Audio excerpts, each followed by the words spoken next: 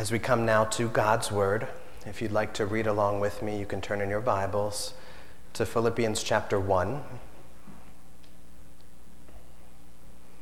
can open either book or electronic device and turn to Philippians chapter 1.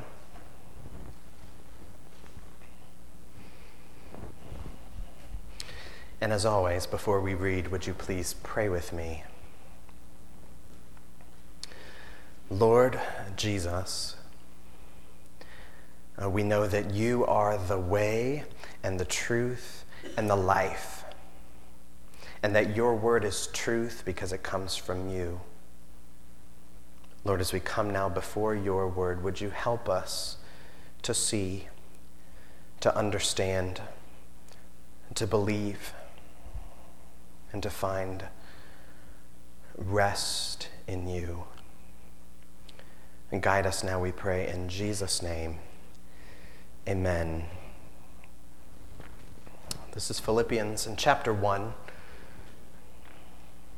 We'll start in 19. We'll actually clip the very, very end of 18 here, this last sentence, and then continue in 19 onward. Yes, and I will rejoice. For I know that through your prayers and the help of the Spirit of Jesus Christ, this will turn out for my deliverance, as it is my eager expectation and hope that I will not at all be ashamed, but that with full courage, now as always, Christ will be honored in my body, whether by life or by death. For to me, to live is Christ, and to die is gain. If I'm to live in the flesh, that means fruitful labor for me. Yet which I shall choose, I can't tell. I'm hard-pressed between the two. My desire is to depart and be with Christ, for that's far better, but to remain in the flesh is more necessary on your account. Convinced of this, I know that I will remain and continue with you all for your progress and joy in the faith, so that in me you may have ample cause to glory in Christ Jesus because of my coming to you again. This is God's word. If you were here with us last week, this is the exact same text that we read then. We focused on the first few lines there that Paul talks about, this will be for my deliverance. We know that in the context of Philippians, Paul's in prison. So on some level, he may have been talking about his deliverance from prison. But it's likely much more than that. Also his deliverance from even the effect of sin. But at least here he says that this will turn out from deliverance from shame. That in the end, he will not be left in disgrace, because Christ will be honored, Christ will be magnified in his body, whether by life or by death. So we talked about that last week. This week, I want to focus our attention, for me and for us, on verse 21. For to me, to live is Christ, and to die is gain. This is one of the more familiar lines in Philippians, one of the most quotable. You can see these clipped out and put in a graphic to post on Facebook or printed on T-shirts. And there's a lot, really, in a small space here. This is sort of like the Mary Poppins bag, that the more we reach into it, the more we can pull out. And I think it will help us to unpack this bag if we see just a little bit of the bigger picture of what he's saying around this sentence. In this part of his letter, Paul is really thinking out loud about the implications and outcomes of his own life and death. So even though he says here that which he shall choose, I can't tell. So talking about which I shall choose, life or death, he's not deciding which one to pursue, life or death. Paul here is not considering taking his own life. This is not a suicidal confession. Paul knows that to take one's own life is harmful, incredibly harmful. And it is sin even. The sin of suicide, of course, can be forgiven in Jesus. There are some who teach otherwise, but nowhere in the Bible does it say that that sin is outside of the forgiveness of Jesus. But it is still sin. Paul knows that his life, his body, is not his own to do with as he wishes. So just as he doesn't have the right to take someone else's life on his own, we call that murder, he doesn't have the right to take his own life. He did not give himself life. He does not have the right to take his own life away. But that's not Paul's goal here anyway, to take his life away. He just knows that life and death is in God's hands, and he's contemplating his own life and death. So here we get to see a window into Paul's mind. What brings longing for him? What are his real desires? And he alternates as he discusses back and forth here between life and death. You can kind of see it if we go through the text just very briefly. Life is Christ, he says, and death is gain. And life means fruitful labor for me, but death means I'll be with Christ. And life is more necessary for you, Philippians, but death is far better for me. And he says that between these two, life and death, he says, I'm hard pressed. Where is that? Verse 23, the beginning of hard pressed. I'm hard pressed between the two. Some translations translate that word hard pressed that I am torn between the two. And I don't think that's quite right. That doesn't quite get at the sense that Paul's after here. I know the Old King James translates this, I'm in a strait betwixt the two. I personally kind of like that. I mean, who says betwixt anymore? So we could say between the two, but to be in a strait is fitting to the idea that Paul's after. A strait as in a water channel. So if you know the Bering Strait, which is that little strip of water between Alaska and Russia, and it's that connector between the Arctic Ocean and the Pacific Ocean. It's a narrow waterway between two larger bodies of water. So Paul's not necessarily saying he's being torn apart here by that. He's saying he's actually being pressed, squeezed between life and death. Feels like he's in the place where the water is squished between the Arctic and the Pacific.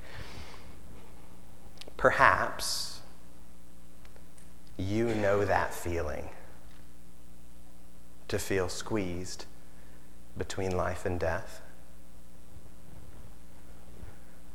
I remember Nana, when she was still alive, at a very healthy 106, almost every time I would visit her, she would say, "Why won't God let me die?"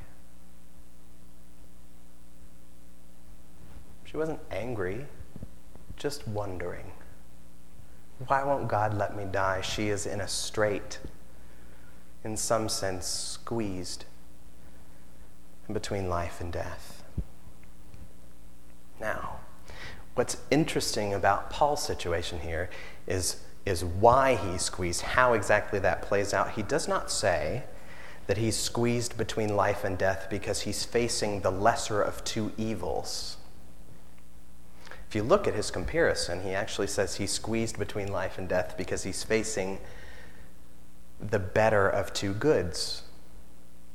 If we just look at the summary sentence that we're focusing on, verse 21, to live is Christ, which is a great good, and to die is gain, he says.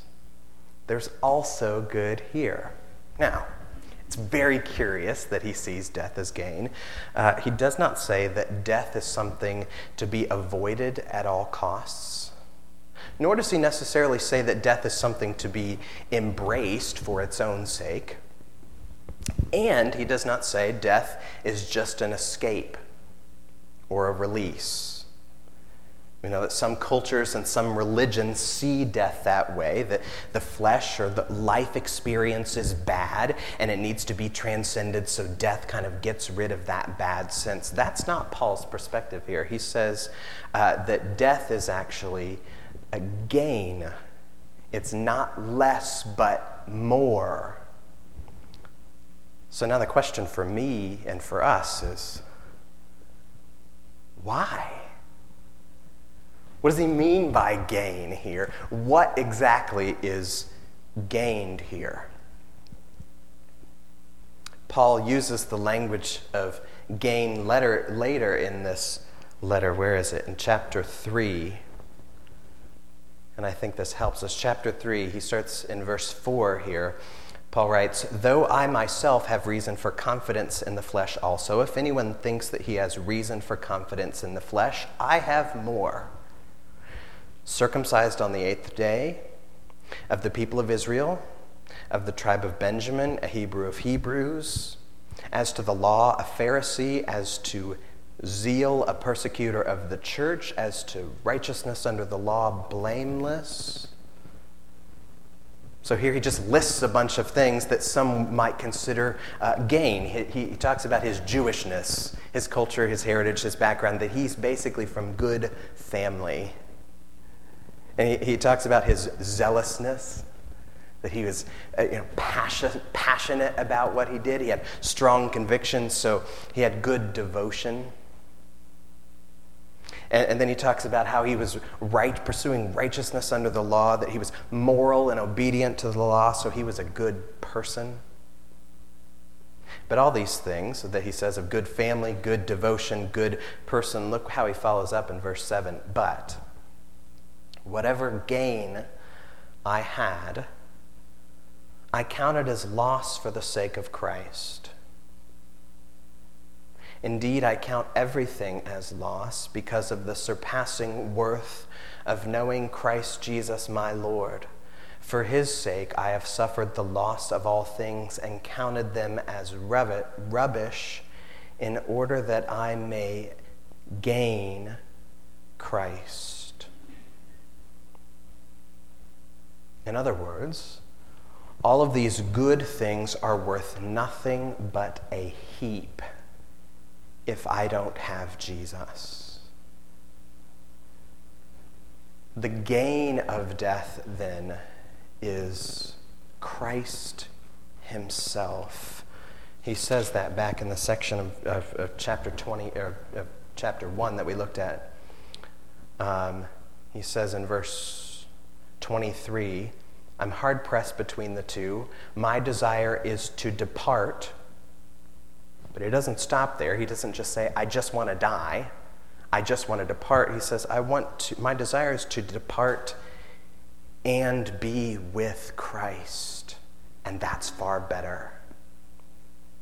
One writer about this said, "Life with Jesus is not destroyed by death, but it's increased and enriched by death." Death, for a Christian, in other words, is a means of gain. There is more of Jesus. So that's why in an often used funeral text, John chapter 14, if you've been to funerals lately, you've likely heard these words. And Jesus says this, John chapter 14, starting in verse 1, just a few verses here. Verse 1, "Let not your hearts be troubled. Believe in God. Believe also in me. In my Father's house are many rooms. If it weren't so, would I have told you that I go to prepare a place for you? And if I go to prepare a place for you, I will come again and will take you to myself, that where I am, you may also be. And you know the way to where I am going." Thomas said to him, "Lord, we don't know where you're going. How can we know the way?" And Jesus said to him, "I am the way and the truth and the life. No one comes to the Father except through me." Jesus here talks about preparing a place for them, and this is a great source of hope and comfort and rest for the Christian. And sometimes we get the idea of mansions in heaven from this text. And maybe there are. I don't know what eternal mansions look like, but perhaps that's the case. At any rate, Jesus' point here, when he talks about the Father's house and many rooms and going to prepare a place, is not necessarily about houses. He's talking about the family of God dwelling together with God. That the real prize of eternity are not houses crafted by HGTV and Pinterest. That even if the roads are lined with gold and the walls are covered with shiplap and every house has got a farm sink, just like every good HGTV house, the real prize is that we are with God intimately, forever. Jesus says, "No one comes to the Father except through me." And he says, "I'll come and take you to myself." The greatest joy in the new heavens and the new earth then is to be with God. There's a line of a song I like that says, "Home is wherever I'm with you." It's usually about a husband and wife or a dating relationship. Home is wherever I'm with you. That heaven, the new heavens and the new earth, will be home because we are with God. And that will be gain. Now, that's a great comfort to a Christian. But there's also a big challenge in that. And John Piper talks about this quite a bit in his book, God as the Gospel. In comparison, it's a small book. And again, I love small books. If you can say a lot in a small space, and boy, I can actually get through it. It's harder to finish books.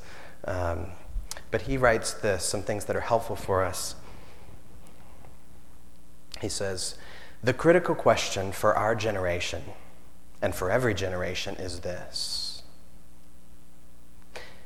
if you could have heaven with no sickness and with all the friends you've ever had on earth and all the food you've ever liked and all the leisure activities you've ever enjoyed and all the natural beauties you ever saw and all the physical pleasures you've ever tasted and no human conflict or any natural disasters, could you be satisfied with heaven if Christ was not there?"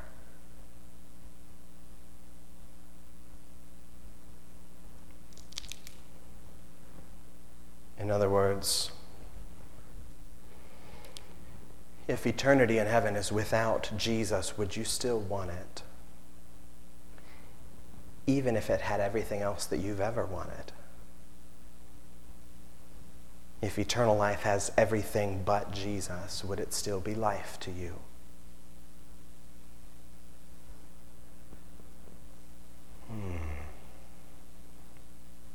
It's a heavy question.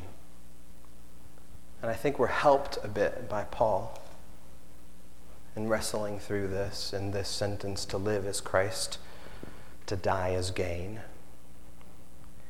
Because as shocking as the second half of that sentence is, to die as gain, the first half is just as shocking. To live is Christ. Paul here is not saying Jesus is part of my life. He is not saying Jesus even is the source of my life. He's not saying Jesus is the afterlife. He is more than all those things. He says Christ is life. Christ is all of life. If you took Christ out of our lives, it would no longer be life. You would not recognize our life at all. In other words, Jesus is the way that we sum up our lives. He is the driving passion of our lives. There are lots of other ways that people might finish the sentence, to live as Christ. So to live is blank. We could put lots of things in there. To live is comfort. Vacation, fishing, whatever your vacation looks like. Or we could say to live is learning, to know more, to explore more, to get more degrees. Or to live is success, to climb the social or corporate ladder. Or to live is helping people, to be involved in activism and justice. And we put something in that blank and say, this is the life. If we look at Paul's life before Jesus, it's hard to know what he would have put in that sentence. To live is blank, but he might have said to live is moral obedience, to follow the law of God. That was the summary of his life. Now, Paul says to live is Christ. That doesn't mean he disobeys. It just means his obedience must fit inside of that. So he's not rejecting all these other things, family and other things that might be good. It's just that these things take a submissive position to Jesus, that we have to hold them with an open hand and have them be willing to be conformed to Christ. Otherwise, those things will become our new God.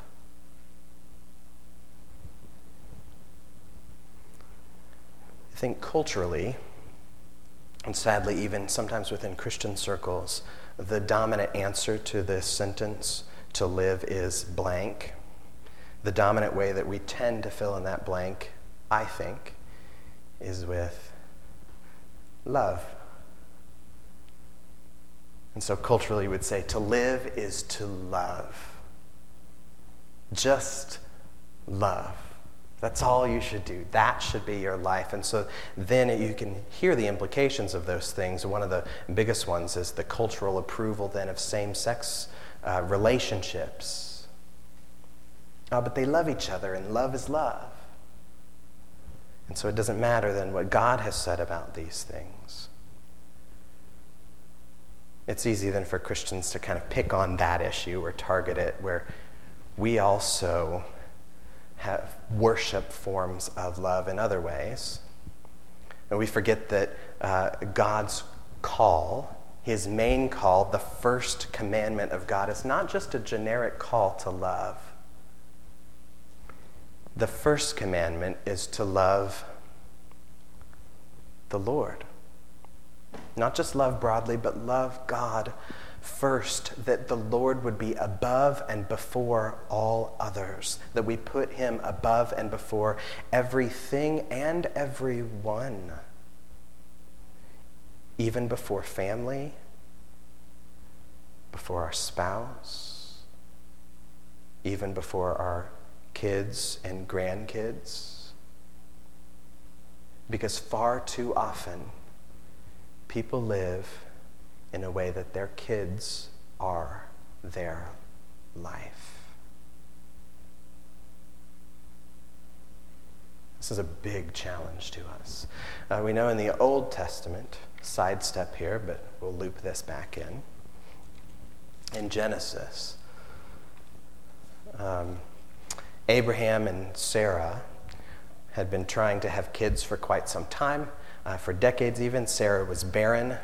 But then God, for reasons untold, God in his providence, according to his purposes, gives them a promise that they'll have a son. And that through this son, Abraham would be made into a great nation, that they'd be blessed by God, and that those people were to be a blessing to the nations. And so then eventually that promise comes true, and they have the son. The child is born, Isaac. And this was God's promise, which is what makes the scene in Genesis 22 so strange. These are the first lines of Genesis chapter 22, verse 1. After these things, God tested Abraham and said to him, Abraham. And he said, Here I am. And God said, Take your son, your only son, Isaac, whom you love, and go to the land of Moriah and offer him there as a burnt offering on one of the mountains of which I shall tell you.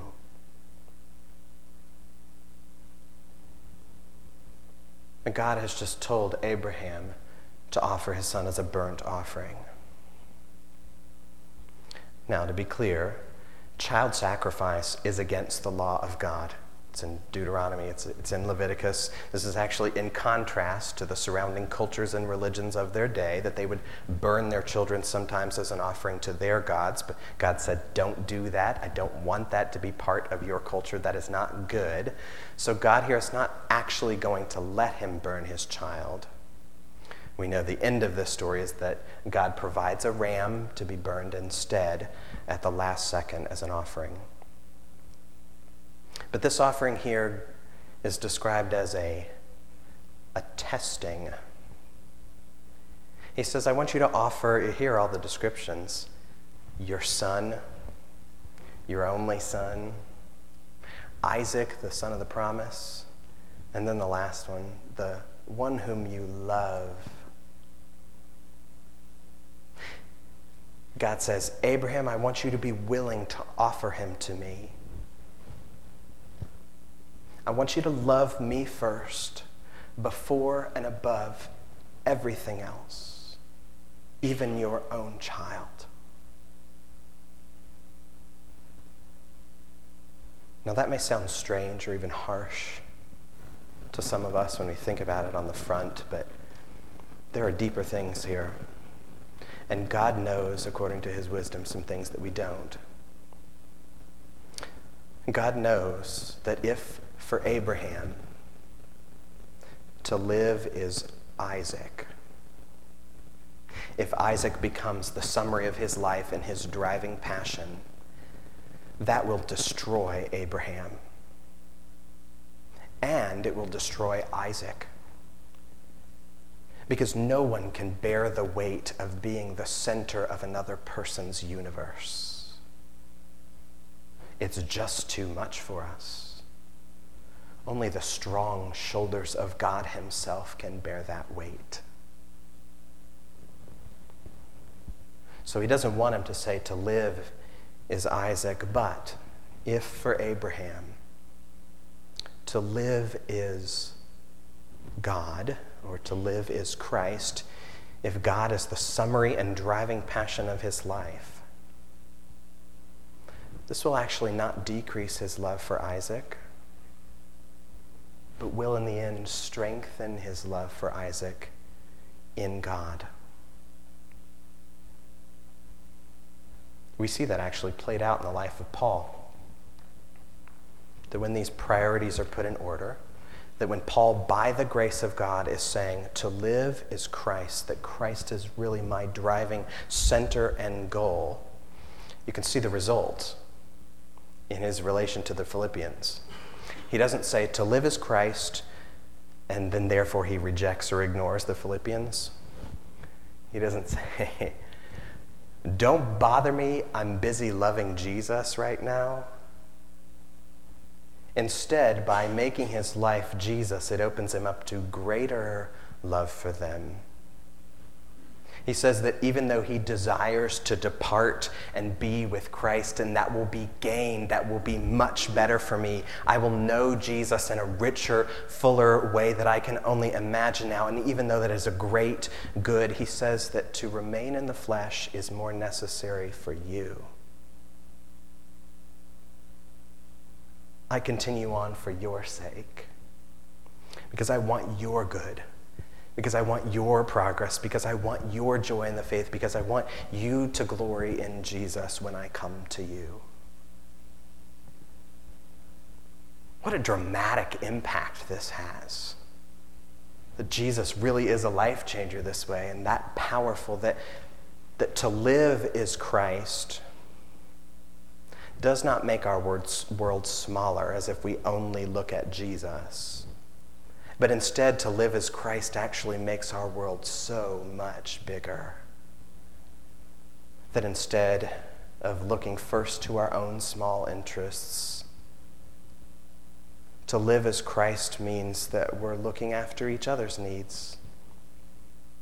Even from the smallest cuts, like a Band-Aid on the thumb, to helping others walk through cancer.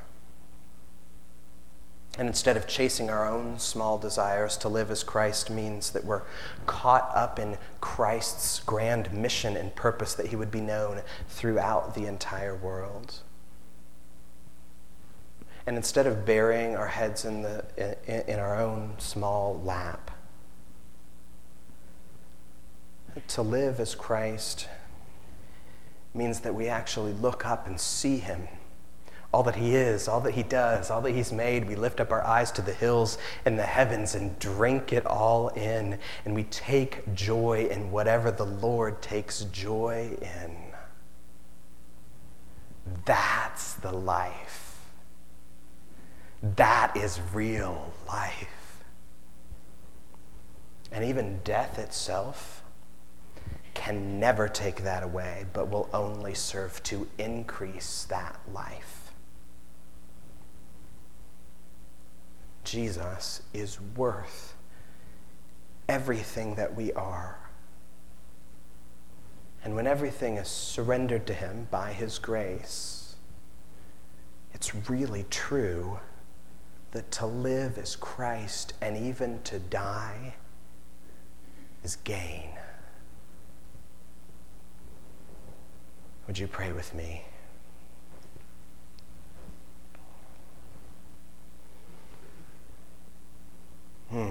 Lord, even now I feel too small for these things. Would you help us, me and all of us, to desire you for all of your worthiness? Would you help us to submit our competing loves to you, to really take joy in you first, that our general joy would be increased. Help us to trust in you in our life and in death, so that to live, for us to live as Christ and to die is gain. You are a great God, and we do love you and give you thanks. In Jesus' name, amen.